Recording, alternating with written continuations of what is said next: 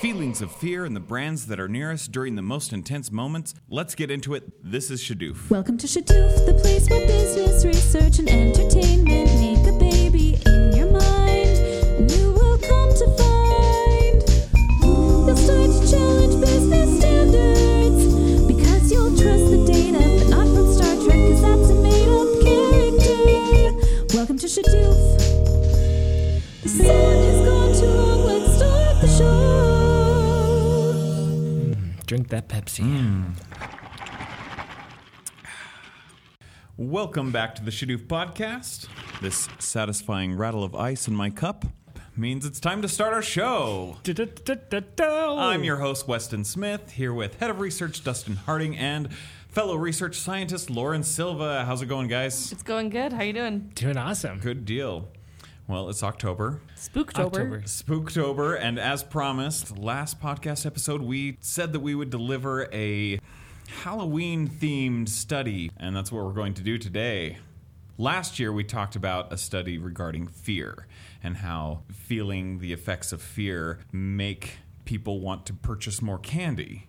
Correct? That's correct. Sorry, I just got a text from Gary Vaynerchuk. I was just, cool. Let me check How's that link. How's Gary V doing? Let's see. Gary says, I don't know. He's selling something. He's up to something. He's those NFTs, those are your man. 12 and a half, leveraging the emotional ingredients necessary for business success. You know. I stopped paying attention in the middle of that. So. Is he going to turn that into an NFT too? It's all about those NFTs. They'll get you, man. Gary V's NFTs. Okay, well, moving on. Yes, so you are correct, though. So last time... But fear. Fear and consumption was the last episode, not last episode, but the Halloween episode last year. Right. How emotion sometimes might make us feel the propensity to indulge in something. Right. Sugary or buttery or high caloric foods, right? Like snack foods and stuff. Yeah. So check that episode out if you're curious. Yep. If you haven't listened to that one, that's a good one. We talked about some of our fears. We talked about irrational fears, but let's talk about... Yeah. Let's go around and say what our greatest fear is. Oh, shoot. Starting with Lauren. I think I'm prepared for this. Lauren? I'm scared of a lot of things. We're getting deep here. My greatest fear? Yeah. What is it? Yes, Lauren. Probably getting kidnapped. Oh my gosh. Well, yeah. Yeah, that's probably my greatest fear is getting kidnapped. I don't know. Sometimes when I walk, if I have to park on the street and I'm walking home at night, I have my pepper spray and stuff because I'm actually very concerned. Nothing bad's ever happened to me. And wise. That's good to have. But if we're talking about something that's not quite as severe as kidnapping, then spiders and all sorts of bugs.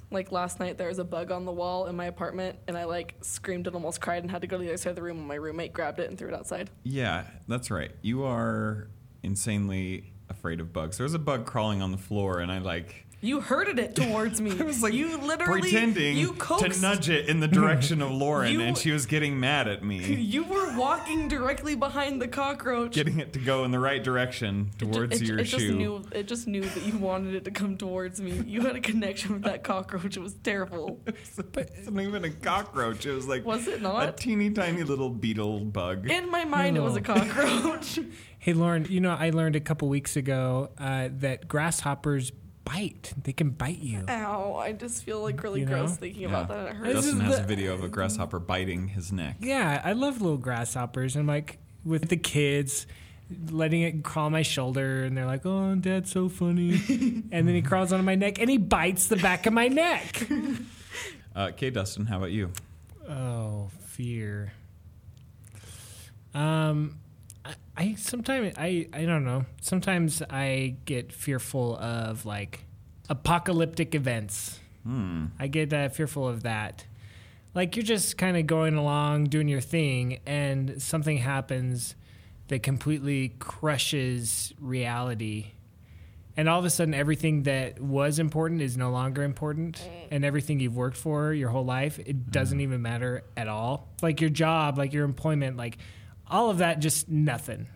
Yeah, we got a little taste of it during the pandemic, but yeah, a little taste. A little taste, but not really to that scale. Yeah, but enough to like imagine worse, right? Yeah. Well, that's sad. Like all stores close. Like you can't, like people go crazy and. Yeah. That is pretty scary. Add that to my list too. Okay, so mine would be being framed for something.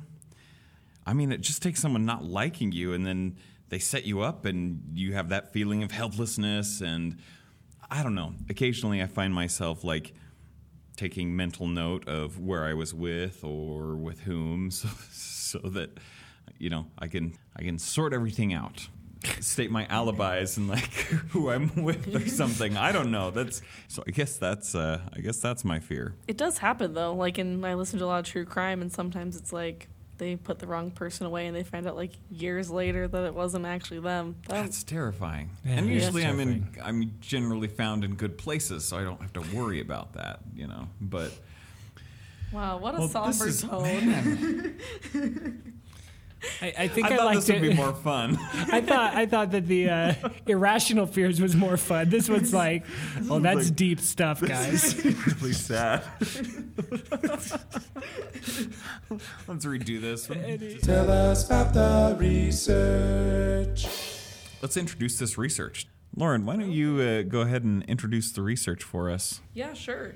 So this is an article from the Journal of Consumer Research back in 2014, and the article is titled "The Impact of Fear on Emotional Brand Attachment." And so the paper is just kind of going about, and it's talking about, and they did research on how people connect with brands when they're in fear-inducing situations. Okay. And it's different from, like, there's been a lot of research done on, like, fear advertising, fear marketing, where they use, like, fear tactics. Like, I usually think of, like, like the smoking commercial kind of. Stop smoking or you'll get cancer. Yeah. Like that kind of fear appeal is yeah. Yeah, but this one is seeing how people form attachments to brands that are in their presence when they are in some sort of fearful situation. Like, for example, they use in this study scary movie clips. Okay. So during those moments, if they're introduced to a brand, they will be more likely to cling to it or feel a sort of a pull towards it. Is that what I'm understanding? Yes. Okay. Yeah. And it's cool. Like, so they randomly put each participant in a group where they're either seeing scary video clips from The Ring and Salem's Lot. Okay. That's a scary condition. That's a scary group. Or they watch other clips. Some of them would evoke like an exciting emotion, a sad emotion, or a happy emotion. Okay. So they just kind of have these different clips. And they have this sparkling water is what it is. Okay. Sparkling juice, sparkling water in some of the studies. Like a brand. I thought it was interesting, too, when they chose the products for this study. They chose things that were not locally found, so people didn't have, like, a prior attachment to it necessarily. Gotcha. Yeah, it should be important to this study, right? If they already have an attachment. They're familiar with it. Then they may not have an opinion of it. Or they don't like the brand. Right. Maybe that's good. That one would way have or an another, impact. it would skew the research if they were familiar with it already. Yeah. Okay. Cool. And so then they measured emotional attachment, so how attached they were to that brand. And what they found is that when the participants were in the fear condition, that fear group, when they saw these scary movies, they were more emotionally attached to the brand, which was really cool. Okay. Does it say what questions they ask to gauge that level of attachment? Like how likely would you be to purchase one of these products or... Yeah, it was a 10-item scale. They rated either not at all or very much to indicate how they felt toward the brand. And it was affectionate, friendly, loved, peaceful, passionate, delighted, captivated, connected, bonded, and attached. Okay. Yeah, and in this study, what they did is the participants were told that they were completing 2 separate studies. So they were told they were like watching a video clip for this first study, and then they were doing a product evaluation for the second one, and they asked them to like get familiar with the sparkling water, you can drink it and stuff during that first study, so then they'd be prepared for the second one, answering the questions and stuff. So Interesting. the participants didn't know that sparkling juice had anything to do with the videos. That it was connected in any way. Okay, wow. And what's really cool, I think, is the explanation behind what's going on. Okay. Another thing that they measured through scales as well was the participants' perception of sharing that experience with the brand. So sharing that experience of watching the film with the brand. Really? Yeah. And so what they found is during that feared condition, when you're fearful, you feel more like you're sharing that experience with the brand. Like the brand is there too, experiencing it, and it's getting you through it. Yeah. And then that's what increases your level of attachment toward the brand. Oh my gosh. It's almost like we personify this brand, and it's like becomes our friend and kind of holds our hand. Yeah.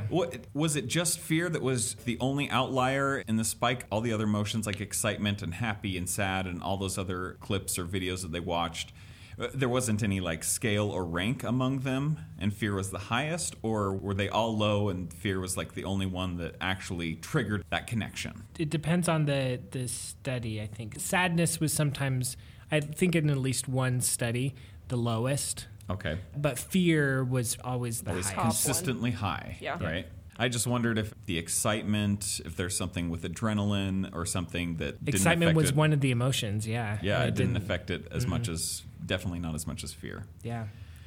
And what's cool, one thing you were saying, there's this other paper. It's another possible explanation behind what's going on. So this is new research. This is new research, like a different paper. It's titled Brand-Aid. Brand-Aid. Brand-Aid. Brand-Aid. It's like a pun off of Band-Aid and brands. Wait, I didn't even realize that. It is a side note. It is kind of funny. I mean, several people are aware of this, but how certain brands become part of our everyday speech. Like, oh, get me a Band-Aid. Band-Aid is actually a brand. Kleenex, get me a Kleenex. Well, Kleenex is an actual brand. It's, a tissue, right? Yeah. But we more often say Kleenex over tissue. Anyways, Band-Aid is a perfect example of a brand that has integrated itself into all of our lives. Right? Yeah. Mm-hmm. Yeah, and we won't go like a whole lot into this paper, but it's another kind of explanation for what's going on. They showed that in the presence of brands, you feel less physical pain. And the explainer behind this is that you feel this social connection to this brand. And because of that social connection and support, when you're experiencing pain, it's in a lesser state. Really? Yeah. That's insane. So what could be going on here in this fear and branding paper is that, they feel like they're experiencing it with the brand more, and it may be because of this social connection.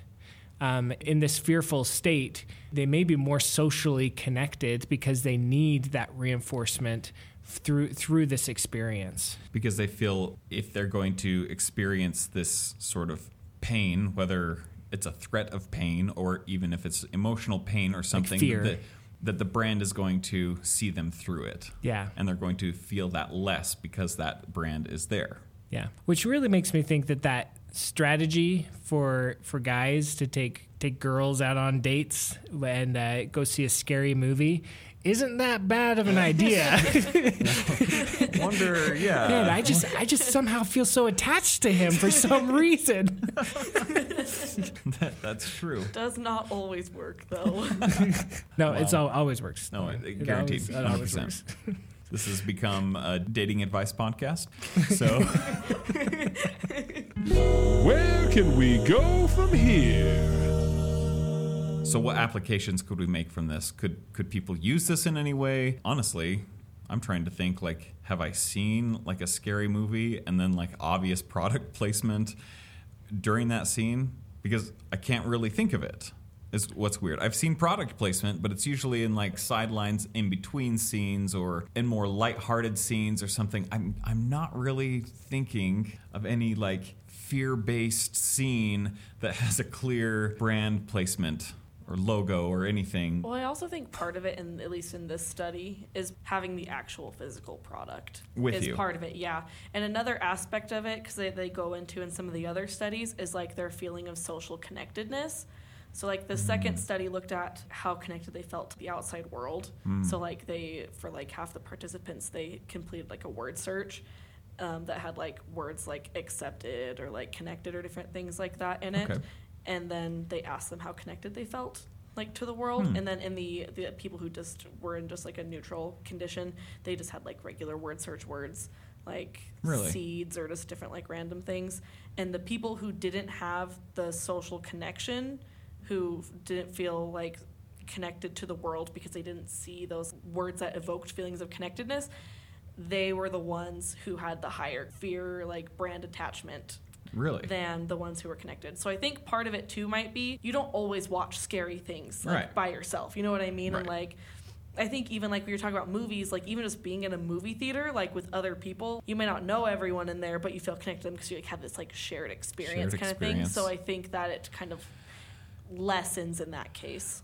And you always have your Coca-Cola with you, so you have that brand reassurance along with the people. But it's kind of funny because as Dustin and Lauren were looking into this research, Lauren was like, Weston, what kind of brands do you feel attached to? Do you feel like an emotional connection to? And one of them, for whatever reason, is Coca-Cola. And I don't always drink Coke, but I always just feel nostalgic towards it. I always just feel it's so classy. I really like their brand. I mean, yeah, probably when you get down to it, they're this huge, heartless corporate enterprise that just wants to get us addicted to their product. You know, who knows? Their advertising is phenomenal. Like their whole like share a Coke thing. It's like it's no longer just a personal experience. It's like you're buying a shared experience kind of thing. People love that. It's a great feeling. It's kind of a thing for companies to do product placements in horror films. Like it's not uncommon at all. In fact, right. it's becoming more and more common. But, you know, some examples, I mean, the first thing that we thought of that came to my mind was E.T. I think of the Reese's Pieces in E.T. and right. the Pepsi is a product placement in E.T., you know. And right. and even though I can't think of any product placements in the creepiest scenes there, still you're dealing with a fairly creepy alien. Oh, sure. And so there's so a maybe, lot of intense scenes, and Yeah. So perhaps that's building your attachment toward those brands there. Okay. Jack Daniels is a product placement within The Shining. Shining, which is one of the great classics. Yeah. There's it looks like there's Alien Covenant. That one Alien Covenant. That one there's a product placement for a Steinway piano, but also they have this AI.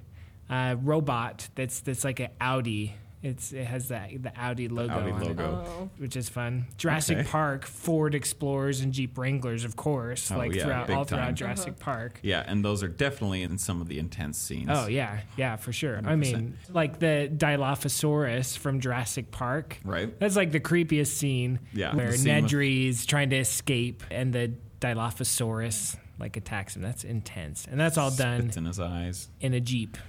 All in a Jeep. So here's what, as you were talking about this, here's what I found interesting. Because I was trying to think like, okay, have I seen this before? And I couldn't think of one right away. But I can think of other clear, blatant uses of product placement. And I guess I would say that that's a good thing. That the fear that you feel in those movies or in those particular scenes maybe makes the product placement less obvious because you're distracted by the emotion of the scene, and then you're feeling that extra connection during the scene. Because sometimes when it's blatant product placement, it just kind of feels cheap and shoehorned in, right? Yeah, less natural. Yeah, exactly. So it seems out of place, that product placement, right? And for whatever reason, in the scary scenes, you attach to it. It doesn't seem as unnatural. It seems like, oh no, I want this product placement to be here. Yeah, it almost feels like someone's throwing you a lifeline because it's getting you through that. That's so fascinating. It'd be interesting to see if product placement works better just in scary movies overall, like not just in the intense scenes, because I mean, you're still in that like heightened state through the whole entire movie. You're totally right. And it'd just be interested to see if the product placement just performs better overall, like even if it's not like quite the connection like we're talking about. There's still that like underlying suspense. You're totally right. Okay, so is there any other areas that this sort of research could be applied potentially? I'm going to watch for the movies now. I'm going to keep my eyes peeled for that kind of thing. Well, I think, I mean, This is probably a dark, twisted way to go, but that's all right. Not so dark. This is a podcast. We're just exploring these topics, right? But it's no wonder that we're having issues in certain countries, like this country, with this obesity epidemic with children. Because, I mean, you send kids out on Halloween with all the spookiness, and they're going and grabbing candy, and they're becoming attached to these brands. You put the brand of candy in the palm of their hands, right in front of their faces, with all these scary skeletons all around, and witches, and this is perfect. And so this is a payday for candy companies, right? Yeah, I mean, these kids early on. I mean, if we're definitely pulling this research further than what the studies definitely go. But seriously though, kids are going to be more susceptible to this than anything. Right. And so you put them in a creepy environment where they're getting candy, they're going to become very attached to these products and these logos and brands. And there has been research that has looked at that those associations that you build with brands in your childhood carry with you into adulthood. Mm-hmm. Yeah, I totally believe that. And other countries don't do that as much. It'd be interesting to look at what countries celebrate Halloween in the same type of creepy way where you get candy and see if that is correlated with child obesity. Seriously, so interesting. That would be way interesting. Well, I love the topic of fear and, talking about the range of human emotions and what we cling to and how we cope with these different emotions. It's just fascinating. So do with that research what you will and have a happy Halloween. Go out and enjoy some delicious Snickers bars. Or Reese's Pieces. Or your favorite candy, Lauren. Oh, that's not my favorite candy. Okay. What's your favorite candy? Oh, sour gummy worms. Dang it, you took mine. But in combination with Swedish Fish. Oh, yeah. Ooh. You just kind of alternate between them as so you get kind of too soured out, then you go for the Swedish Fish. You can eat way more candy that way. Yeah. And I will recommend some hard, stale Bitto honeys. Sounds terrible. And join us next time on the Shadoof Podcast. Thank you for listening to this episode of the Shadoof Podcast. If you enjoyed it, we have many other episodes. In each one, we focus on a different topic of research. Some of it might be useful to you, but it is all interesting. Shadoof is sponsored by the Utah Valley University's Woodbury School of Business. Feel free to leave us a review on Apple Podcast and follow us on as many social media platforms as you can. LinkedIn, Facebook, Instagram, TikTok, and Twitter. We're trying to make this awesome information as accessible as possible, but we can't do it without you. So please join us. Oi, mate, how's joining the all, guys?